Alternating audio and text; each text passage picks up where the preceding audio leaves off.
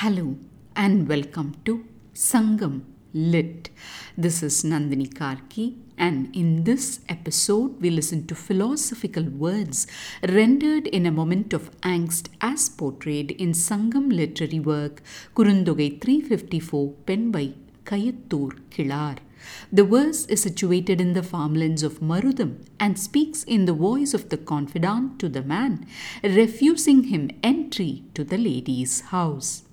நீர் நீடு ஆடின் கண்ணும் சிவக்கும் ஆர்ந்தோர் வாயில் தேனும் புளிக்கும் தனந்தனை ஆயின் எம் இல் உய்த்துக் கொடுமோ தன் பொய்கை எந்தை எம் ஊர் கடும் பாம்பு வழங்கும் தெருவில் நடுங்கு அணர் எவ்வம் களைந்த Emmay. Savored for too long, it loses its lustre is the core thought here. In the opening words, neer need aadin kannum sivakkum, meaning if you play for long in the waters, eyes would redden, talks about the consequences of indulging in a pleasurable activity for a long period. The next line, Arndor Vayil Tenum Pulikum, follows in the same theme too, for it means tasted too many times, even honey tastes sour. A sharp request appears in Yem il Uithu Kodumo, meaning take me back to my home. Ending with the words Nadungu Anar Yevvam Kalainda Yemme, meaning a trembling angst that you ended. The verse welcomes us to listen intently. What do those abstract words have to do with the lady's personal suffering? The context reveals that the man and lady were leading a married life when the man took to keeping the company of courtesans.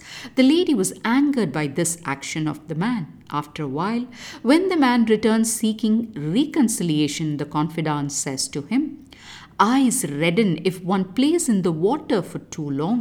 Honey tastes sour in the mouth to those who eat it multiple times. If you have to part away, please take me back to my father's town with beautiful cool lakes where in the paths dangerous snakes roam, and even so, you had come then to slay my shivering suffering. With these words, the confidant, speaking in the voice of the lady, refuses to accept the man's attempt at allaying the anger of his wife.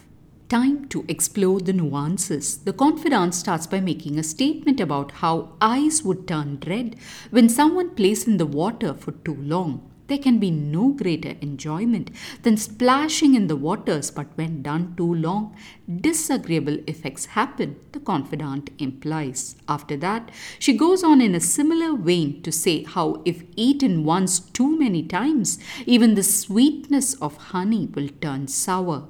These abstractions are meant to convey how once the man had rejoiced in the company of the lady, but now he seemed to relish it no more.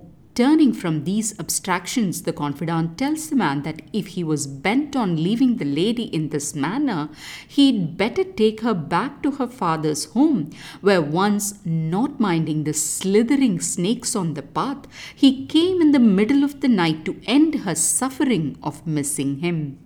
Bringing back memories of the man's courtship with the lady, the confidant brings to fore how, not minding impediments any, he used to visit the lady so as to bring her the joy of togetherness. She continues by implying how he, the slayer of her suffering, had become the cause of the same by his action of leaving the lady for the sake of courtesans.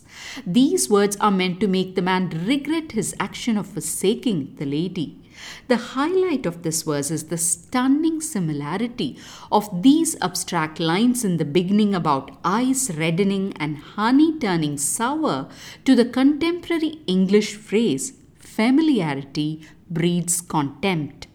It's a different place and a different culture, but there seems to be an invisible thread of connection in human thought across space and time. Thanks for listening to this episode of Sangam Lit and journeying with me to ancient lands and minds. Please visit nandinikarki.com to share your thoughts and do spread the word about Sangam Lit. Until next time, Nandri Vanakkam.